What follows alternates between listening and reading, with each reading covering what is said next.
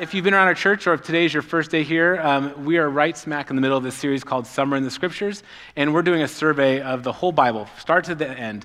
And it's actually kind of nice because if you ever said, I'm going to read through the whole Bible, and you kind of read, you get Genesis, you're like, oh, there's some good stuff there, and then there's some weird incest stuff, and then there's like death and destruction, and then you get to Leviticus, and you're done. This way, we've just picked the best parts to kind of give you the best picture to get through the whole Bible in one summer. And we've looked at the Torah, which is the first 5 books, and the historical books, and some poetry. And today, we're going to look at the prophets. And then next Sunday, we'll turn the corner and spend some time in the New Testament. So this morning, we are going to look at the prophets, and it's going to be really fun.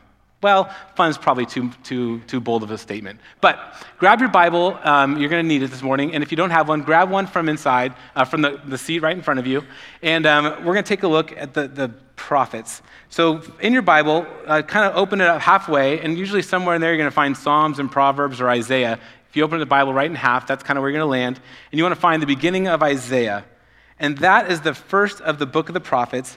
And it goes all the way until Matthew, to the beginning of the New Testament. So it's the last chunk of the Old Testament that we're talking about today, the prophets. And that's where we're going to spend our time. And the prophets, if you think about it, how they're broken up, these are, in our Bible, they're chapters in the Bible, but they were scrolls, and they were scrolls by prophets for the people of Israel and the people of Judah. And they're broken up into 2 main sections. There's the major prophets and the minor prophets. And there's the only distinction between them is the major prophets had more words. So like if in our church, Art would be a major prophet, and I would be like a minor prophet. So the content may be the same, but the amount of words is what makes them major and minor, okay? So the major prophets start in the beginning. It's Isaiah, Jeremiah, Lamentations, Ezekiel. They're these gigantic books. There's a lot to them. I always get lost. Whenever I try to read through the Bible, I get distracted and I start skimming right about there. Those are the major prophets. And then the minor prophets right after that, Daniel, Hosea, Joel, Amos, Obadiah, Jonah, Micah, Nahum, Habakkuk, Zephaniah, Haggai, Zechariah, and the one Italian prophet Malachi. And those make up the prophets. That's the whole, and that's what we're talking about this morning.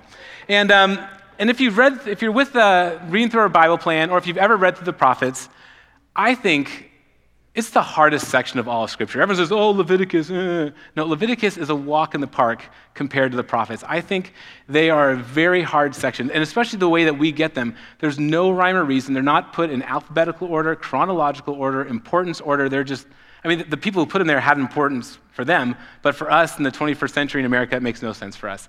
And if you just read through it, it is really, really challenging. Well, as I was studying for this sermon and preparing, I could not stop thinking about one of my old youth group students. His name's Bobby Vigoda. And Bobby Vigoda actually is a homeless kid in Berkeley or San Francisco or who knows where he is. And he's not even a kid anymore. He's probably 30, 31-ish. And and every now and then when I walk through Berkeley or I walk through the city and I see a homeless person, I kind of have this glimmer where I'm like, I wonder if that's Bobby. And I kind of see him for a second, and then he's not, and then I kind of go on my way. But what's interesting, when I think about the prophets, I think about my friend Bobby. And he's been off the grid for 10 whole years. And what's amazing is Bobby Vigoda, even though he's a homeless kid on the grid right now, he didn't start out that way, right? He was the first son of the Vigoda family. Ken Vigoda's first son was Bobby. And Ken is this incredible guy. He's a winemaker in Napa, plays bass, is this awesome musician. And then him and his wife had this son, Bobby, and his baby pictures could not be more precious. And if any of you had a family or you've seen a nephew or niece and you see a little baby, like, oh, this is my baby. And especially, this is my firstborn son. And he's so precious and so beautiful. And as he grew, he actually took on kind of the family trait. Like he became a musician himself and became an incredible musician. I met him in 7th grade as his youth director. And he was this lanky, goofy middle school kid. He could eat. He spent the most money on concessions I've ever been to a baseball game. He dropped $100 on concession, ate everything for the whole baseball game, every inning. I was like, how does that even happen? What are you doing with $100 at a baseball game anyway? And he was just this incredible, incredible kid. Anyway, so through high school, he ends up becoming a really proficient musician, incredible, in the honor jazz band, honor bands all the way through, and ends up going to Berkeley as a student. And can you even imagine your kid, the kid that you raised, taking on the things that you love, and you launch them into the world, and somewhere in his freshman year in college, the wheels just kind of came off. And no one even really knows exactly what happened, but he just kind of started drifting, got some messed up stuff, enjoyed his rebellion and freedom, got addicted to some things, and and now he's off the rails. And I think about that because I think of my friends Ken and Lori, and as parents, what do you do when your son goes off the rails? What do you do when your kid is he's out there? Right? And as a parent, you kind of vacillate between you want to show tough love. Do I cut them off? We're not going to pay for college. We're not going to pay for your rent. If you're going to make those dumb choices, and you're going to go and do those dumb choices, and you cut them off, and you're going to realize the world is really hard, and you're going to watch your kid get crushed, but you got to do tough love, right? But as a parent, you only can do tough love for so long, and at some point you're like, you get a phone call a couple Christmases later, and all of a sudden you want to reconnect, come back, I don't care, whatever's happened, it has happened, come back home, be a part of Christmas, and they come back to Christmas, and then they wreck shop at your Christmas because they're so selfish and jerky, and you're like, that's it, you're done, and you cut them off, right? And there's this back and forth vacillating between tough love and grace and tough love and grace. And when I think of the prophets, and if I thought, how in the world do you sum up the prophets? I think that's what it is. The people of Israel were my friend Bobby Vigoda. And out of some of their dumb choices and rebellion and some life circumstances, they have found themselves very far from God. And God simply used the prophets as his letter to his people trying to get their attention. The whole prophets is that simple cry of a father's heart to say, listen, you're doing dumb stuff. You keep that up, you are going to be crushed. Your life is going to be just destroyed. Come back to me. Come back to me and I'll make it right.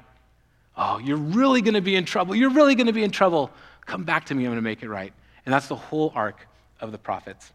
So this morning, we're going to kind of unpack that a little bit. In order to understand where these prophets fit, it helps us, I think, to understand where we are in the history of Israel. So all the prophets happened between 800 and 500 BC, right in there.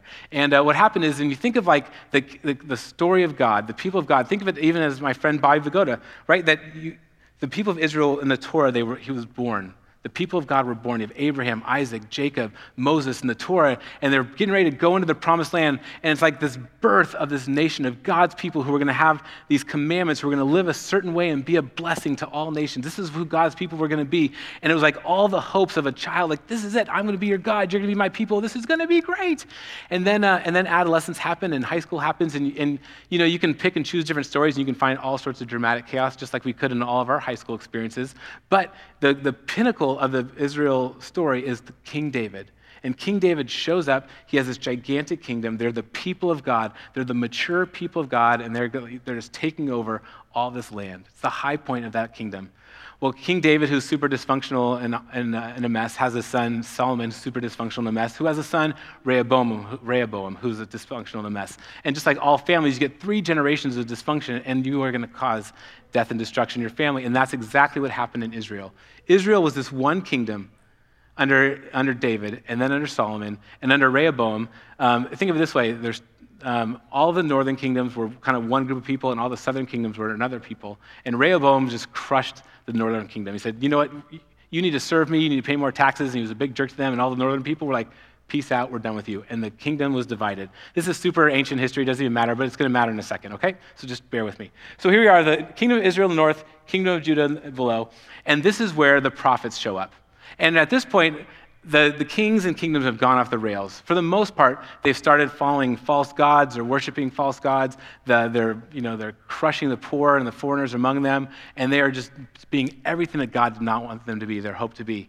And so all of a sudden, as these two nations are, you can go back one slide, as these two nations are getting farther and farther from God, there's this Assyrian empire that's brewing to the north. And they're getting bigger, and they're getting stronger, and they're starting to threaten the northern kingdom. And that's where Isaiah and Jeremiah and some of these prophets show up on the scene. They're like, listen, you've turned so far from God. You've turned so far from God. You need to come back to him. If not, then my discipline is going to come to you in the form of the Assyrians, and they are going to wreck shop on you. Turn back. And they're like, oh, whatever, you're just an old prophet, you're dumb. Just like Ride Punk Kid, they don't know. And so sure enough, the Assyrians come in, and they crush, and they wipe out the northern kingdom.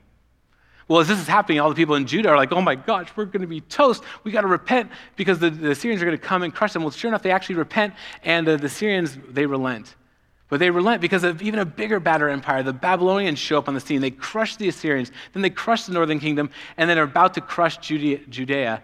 And the prophet's like, repent, turn away, follow me. I will protect you. Repent. And if you don't, you're going to be crushed. And sure enough, the Babylonians come in and crush Judah, and they send them off to captivity.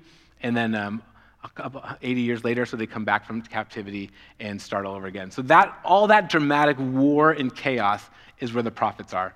If you're not already intrigued, I know. It's like why no one ever reads them. It's really hard. But So this is what we're going to try to understand today, is what in the world do we make sense of all this? And so we're going to look at one prophet to kind of, as I think, sums up best what is going on with the prophet. So in your Bible, if you turn to Joel, which is on page 839 in your Bible, and Joel 2 is one of the passages that we read this week. And it's interesting, in this one chapter, we get kind of the full prophetic arc. And so we're just going to walk through this chapter of Scripture together. So here we have Joel, who's a prophet of Judah, right? Israel's already been wiped out. Now the Babylonians are on their border, about to crush them. And Joel stands up to the people of Israel in his robe and his voice, and this is what he proclaims. Blow the trumpets in Zion, sound the alarm on my holy hill. Let all who live in the land tremble, for the day of the Lord is coming. Now we think the day of the Lord is coming. We go, Hosanna, the day of the Lord. Oh, like in Christendom, it sounds all great, like Jesus and Christmas. But the day of the Lord for these guys was no joke. This was death and destruction. This was the judgment hand of God coming.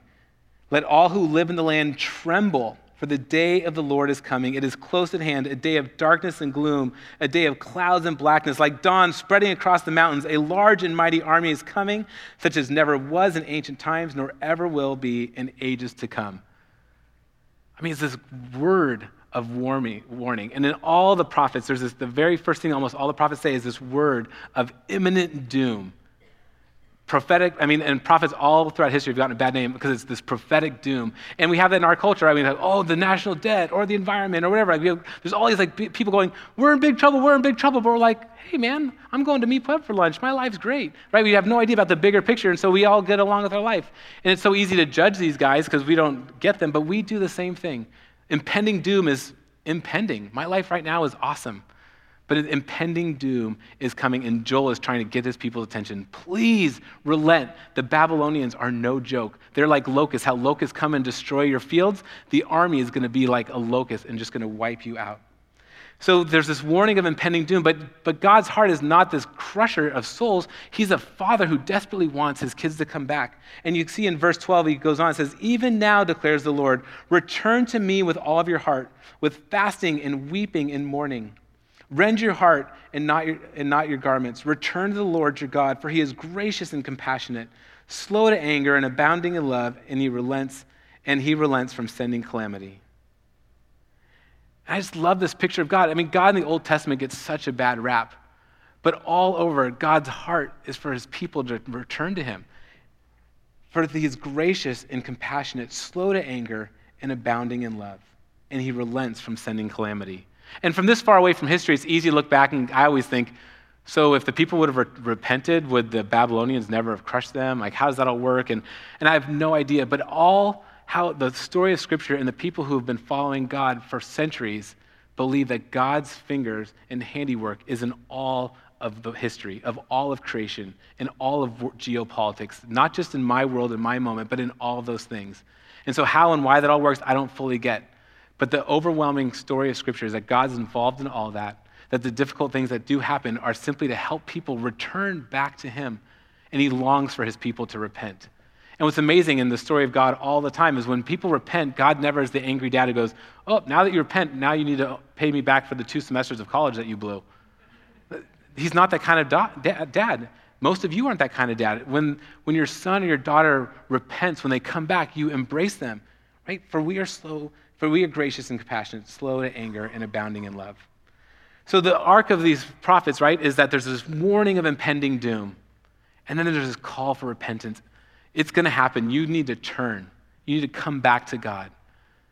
And then there's this hope, because what happens is every story of Scripture, no one repents, no one relents. And so this impending doom comes, and it wipes out the people of God. And then they find these people in mourning. Their life, their lifestyle. Like right now, we're all life's all great. Right, 20 years from now, when who knows what the world's going to look like, and we're all our lives are in death and destruction. We cry, God, where are you? What's going on? Well, then the prophet offers this other part of his job, which is to offer hope, and this coming hope of restoration. And we see it in verse 18. So then the Lord was jealous for his people and took pity on his people. The Lord replied to them, I'm sending you grain, new wine, and olive oil, enough to satisfy you fully. Never again will I make you an object of scorn to the nations. I will drive the northern horde far from you, pushing it to the parched and barren land.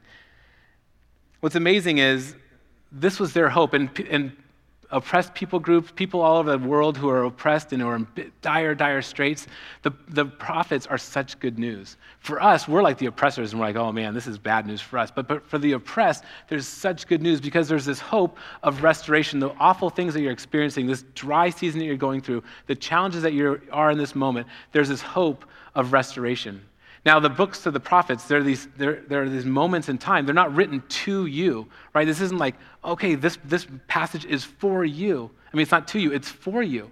It helps inform who God is and what he's about. But this was a prophecy for Israel, for Judah, when their land was going to be restored. So this arc, right, is there's this warning of impending doom, a call to repentance, and this hope of restoration. But where it's good news for us is that this hope of restoration isn't just for the people of Judah in this one moment and one time, but there's this hope of full restoration for all people all over the world. So the end of chapter 2 says this, "And afterwards I will pour out my spirit on all the people. Your sons and daughters will prophesy, your old men will dream dreams, and your young men will see visions. Even on my servants, both men and women, I will pour out my spirit in those days. In those days. I will show wonders in the heavens and on the earth, blood and fire and billows of smoke. The sun will be turned to darkness and the moon to blood before the coming and the great and dreadful day of the Lord. And everyone who calls in the name of the Lord will be saved." And what's incredible about this passage of Scripture is the ultimate restoration is this idea that God at some point is going to come and make all the wrongs right. He's going to pour out his spirit, and the people of God are going to be a part of making all the wrongs right. And later, when Jesus shows up on the scene, right, he lives, he proclaims, he's a prophet in the truest sense because he proclaims who God is and the character of God. Paul says that Jesus is the image of the invisible God, right, that Jesus is the truest prophetic voice because he's the truest image of who God is in his heart for people. And he proclaims good news to the poor. He lives a life. He teaches great things. He ultimately dies on the cross for our sins and then goes to heaven. Well, there's this period in time before he goes to heaven, before the Holy Spirit comes, where the disciples are all hanging around. And 40 days later, the church celebrates this Pentecost, where the Holy Spirit comes down on his disciples, and there's this huge revival, and the disciples are filled with Spirit, filled with power, and they go out to the whole world. Well, the author of Acts looks back to Joel and says, this thing that Joel was saying, that came true today. Today, the Spirit of God was descended on all people, on men, on women, on rich and poor, so that the kingdom of God could be established. So that is the hope of the whole prophetic story. That's, if you summed it all up, I think that's a way to put it into a place for us to understand. I think what's hard, though, is even though the prophets and the book of the prophets are for this moment in time, there's this tradition, the kind of the best of the church tradition, that we believe that God is still alive, that he's still active, that God still has a prophetic voice for the church and for the world. In some traditions, that's the pastor or the priest. In some traditions, it's the priesthood of all believers who share that prophetic voice. And so this morning, we're going to take a crack at it. How fun is that? I know. So when you look through all the prophets, there are basically 3 different prophets that I think are good examples of the prophetic voice that God is inviting his people to hear. So one, it's like the 3 little bears. One is going to be really awful, one's going to be less awful, and one will be encouraging. Does that sound good? You got 5 minutes in you for the awful one? What are you going to do? It's church. Like you're just going to get up and leave? You can't. I know. So here we go. Let's look at prophet number 1. The prophet number 1, where that I think is a type that God calls his people to be, is the prophet Micah. And Micah, his job was to rebuke the people of God. All right, ready for this? So good. I've been nervous all day about this. So we think of Micah. What was Micah's job? He was the prophet of God, and his overarching thing, he just laid into and rebuked the people of God. The people of God were living great lives. They were fat and wealthy and loved God and went to temple worship, and life was perfect for them. Except the problem was they were fat and wealthy and loving life on the backs of the foreigners, and they were dishonest in how they traded with their scales. And and God says, listen, you were a foreigner, you were slaves, and I brought you back, and you forgot.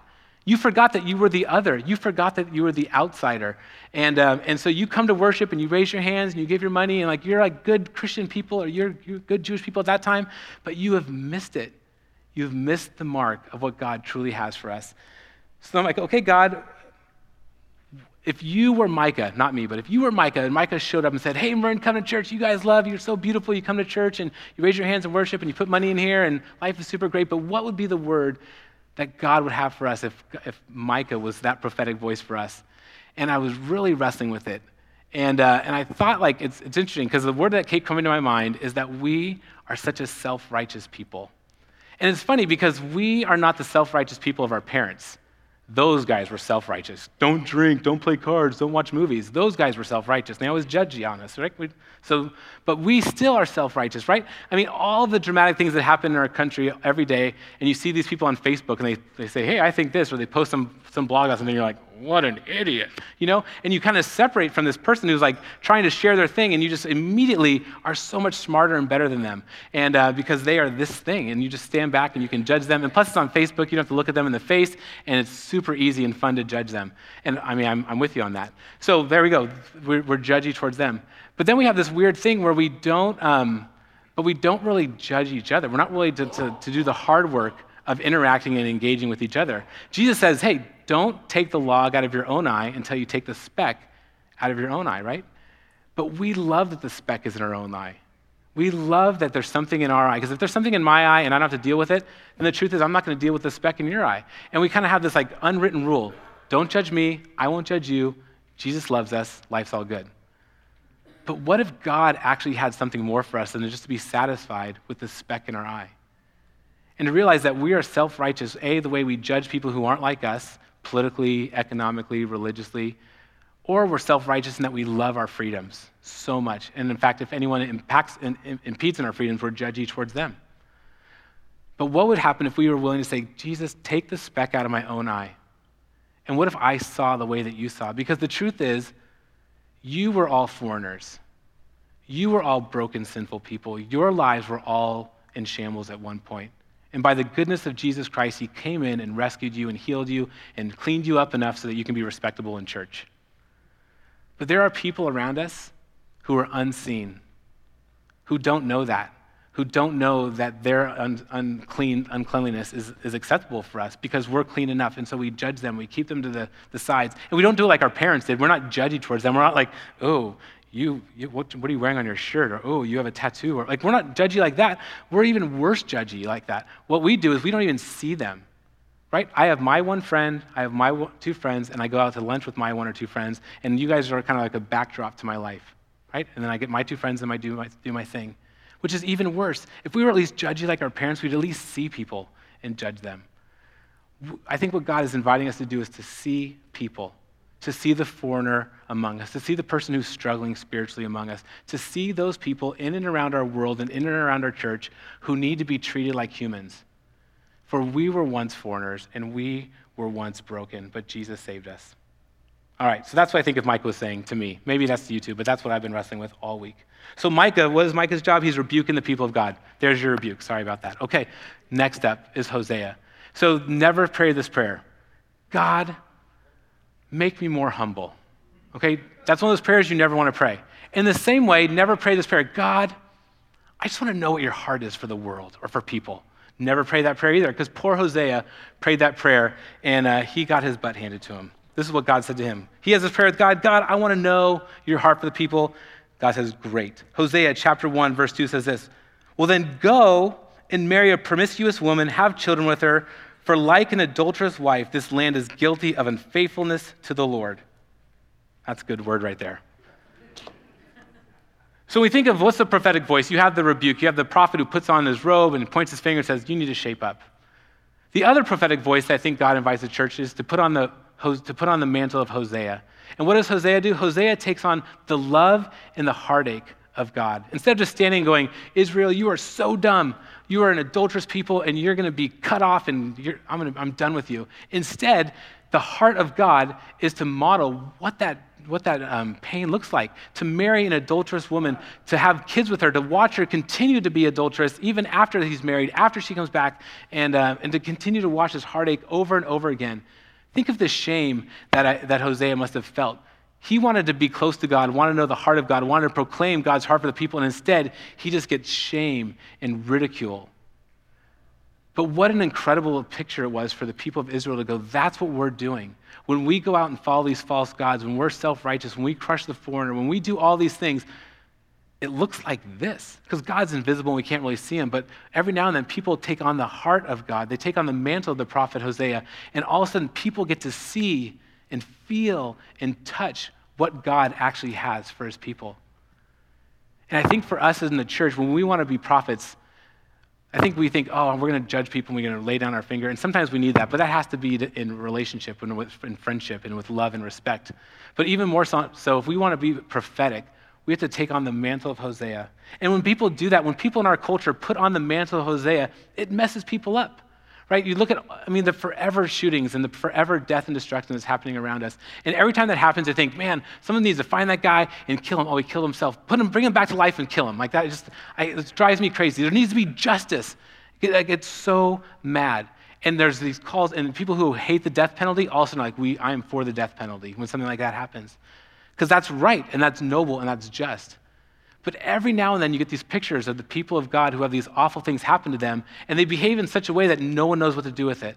And when the massacre happened in Charleston at that black church, and you just think, that Dylan Roof, that guy needs to be hung from the tree, and then brought back to life and hung from the tree again. That's what justice is, and that's what I would want. But all of a sudden, these wise and deep Christians put on the mantle of Hosea, and they forgave him. And I'm like, that is impossible. And the whole world's like, what are you doing? It's like 10 years ago, the same thing happened in the Amish community, and they forgave him, and the whole world goes, what are you doing? Because no one experiences that kind of forgiveness. People were mesmerized at the memorial service. That was the most mesmerizing Christian worship experience of all time that the whole world encountered because they put on the mantle of Hosea. So when we're this prophetic voice, it is going to cost us. It is going to cost us deeply. If we are going to forgive the way that people forgive. There's marriages who are in big time trouble and hearts that have gone so far apart. And if you're going to forgive your spouse to come back together, that is big time forgiveness. And it is noble, and it is the picture of God. Another thing that we do is when we think about mercy. It's two of my heroes. I could never be like them, but I like looking back at them. It's Mother Teresa and Henry Nouwen. I think Mother Teresa and Henry Nouwen, they're so incredible. And if they came to church, we'd love to take them out to Mi Pueblo and have a great time with them. But the truth is, I would actually never want to be close to them because they would cause such discomfort in me. Mother Teresa used every part of her capital, everything about who she was, and gave it to the poorest of Calcutta. Henry Nouwen, this brilliant professor, gave up the esteem of being a professor to go and serve developmentally disabled people. And they're mesmerizing. They're not the Christians who try to gain a platform and make a bigger church and have a nicer car and a bigger deal and a bigger kingdom and go multi-site. They weren't nothing wrong with all that, but they weren't those guys. They were the people who served and offered mercy, and the world is mesmerized by them. I think of the Hoys who have baby Elijah. They get to be our little Hosea. Who would baby Elijah be without the Hoys? Who would baby Elijah be without us getting to watch the Hoys do that and touch him here and there? Right? Because they are Hosea in our midst. They are the prophetic voice in our midst. And lastly, when we do that, we need to stand up for the poor and the oppressed. We love partnering with International Justice Mission because they are getting after it in all parts of the world, stopping sex trafficking, and we give money to them, and they are killing it, and we should. And that's really big and noble. But I was super blown away by some of our high school students. There's a girl among our kids who was kind of being alienated and isolated, and she gave up some of her cool political capital to grab that girl, to see her, and to bring her into their friendship circle. Right? Standing up for justice, being Hosea, is not just big Mother Teresa things or international justice things. It's these small little things where we forgive, where we show mercy, and we show justice. So we want to rebuke the people of God, no fun. We want to be Hosea. Take on the mantle of God, and when we do, we are such good news to the church and to the world. And lastly, we want to be like Isaiah, who proclaims the coming of our Savior. Isaiah chapter 42, this is one of the passages we read this week as well, says this: "Here is my servant whom I uphold, my chosen one in whom I delight. I will put my spirit on him and will bring justice to the nations. He will not shout or cry out or raise his voice in the streets. A bruised reed he will not break, and a smoldering wick he will not snuff out. In faithfulness he will bring forth justice, and he will not falter to be discouraged till he establishes justice on earth, and in his teachings the islands will put their hope." I love this passage, and Isaiah is an incredible prophet, and you have to wade through a lot of really weird stuff, but all sprinkled through Isaiah is this proclamation that the Savior is coming, that the King is coming and is going to make all wrongs right. And we miss it because we want Jesus to come and make all of our wrongs right by crushing those around us and giving us good things and blessing. And I don't think there's anything wrong with that. That's just the way we're wired. But the way in which Jesus did it is unlike anything the world has ever known. Jesus came as the true prophet of God. He came to rebuke the Pharisees. I mean, the only people he called to the mat were the religious people who thought they had their life all together, who loved their little clique of friends, and life was perfect. And he laid it on thick for them. He rebuked them. Repent, for the day of the Lord is coming. Turn from your sin and come and follow me. But even more so, he took on the mantle of Hosea, and he modeled God's love and his grace all the way to death on the cross. He modeled God's love and his grace. And now he's given us the task to proclaim the good news of Jesus Christ to the whole world. And we think for us, we need to be pointing our finger at the world and laying it on thick for them, and letting them know they need to repent and turn from their ways. We can't even do that in the church, so why are we even trying to do that to the people outside of the church? But what the church desperately needs to know is that our King is coming to make all wrongs right. That there's a healer who's going to heal the broken. There's a Savior for the whole world. Out there, there's Bobby Vigoda on the streets, doing who knows what. He is somebody's son. She is somebody's daughter. And they are totally wayward. And they may be fully dramatic, like the homeless guy that you see on the street or the person selling poems at the bus stop. Or it could be just internally, people in this room who are so wrecked, who are so far from God, who are in such disarray, but we put on a good, clean face because we're at church. The prophetic word that we have is that a Savior is coming. And our job as the people of God is to be prophets for the world, to see people, not just our friends, to see the fringes, to not just walk past people and blow past them, but to see them, to care for them, to recognize that they are somebody's story. Somebody desperately is heartbroken because of where they are at right now. Or even more heartbreaking is maybe no one is heartbroken for them. My wife has these things every now and then. There's certain kids who end up in our youth ministry and whose parents are totally off the rails and super far away. And she's all soft-hearted because she's like, no one is praying for this kid. This kid who's been coming to a youth group whose parents are off the rails or not even part of the scene, at least for like some people, like at least your mom or dad loves you, but no one sees this kid. We are standing in the gap. We have to see this kid. We have to love this kid. We have to pray for this kid because no one sees them.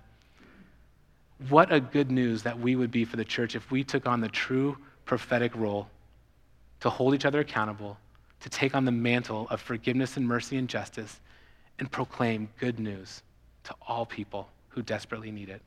Let me pray for us and then we'll wrap it up.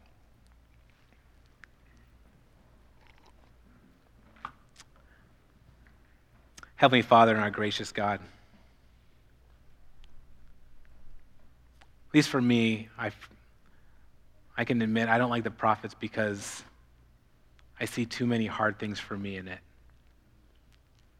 And I put it aside because it's just weird, but if I'm honest, there's too many hard things for me in it. So I pray for me and for my friends, God, that we would be quick to ask for forgiveness. We'd be quick to ask for help, to take the specks and logs out of each other's eyes. That we would die to our self-righteousness, that we would die to our selfishness, and that we would see people. You saw us, you forgave us, you've healed us, you've transformed us, but you've done that so that we can be your representatives to see and care for others. So God, I lift up Bobby Vigoda wherever he is, whatever he's doing, God. I pray that you continue to run after him and pursue him, that you would encourage his mom and dad, give them strength. All of us have Bobby Vigodas in our lives who have gone off the rails and who are hurting themselves and those people around us who have broken relationship and have left a wake of destruction behind them, God. Please continue to run after them. And may we as your people run after them and see them, if not on our own behalf, on somebody else's behalf. God, may we put on the mantle of Hosea and model your love and grace. And may we proclaim so loudly with our words and our deeds that there is a coming Savior, a coming Messiah who is going to make all wrongs right. May it begin with us, Jesus, for your glory. Amen. and amen.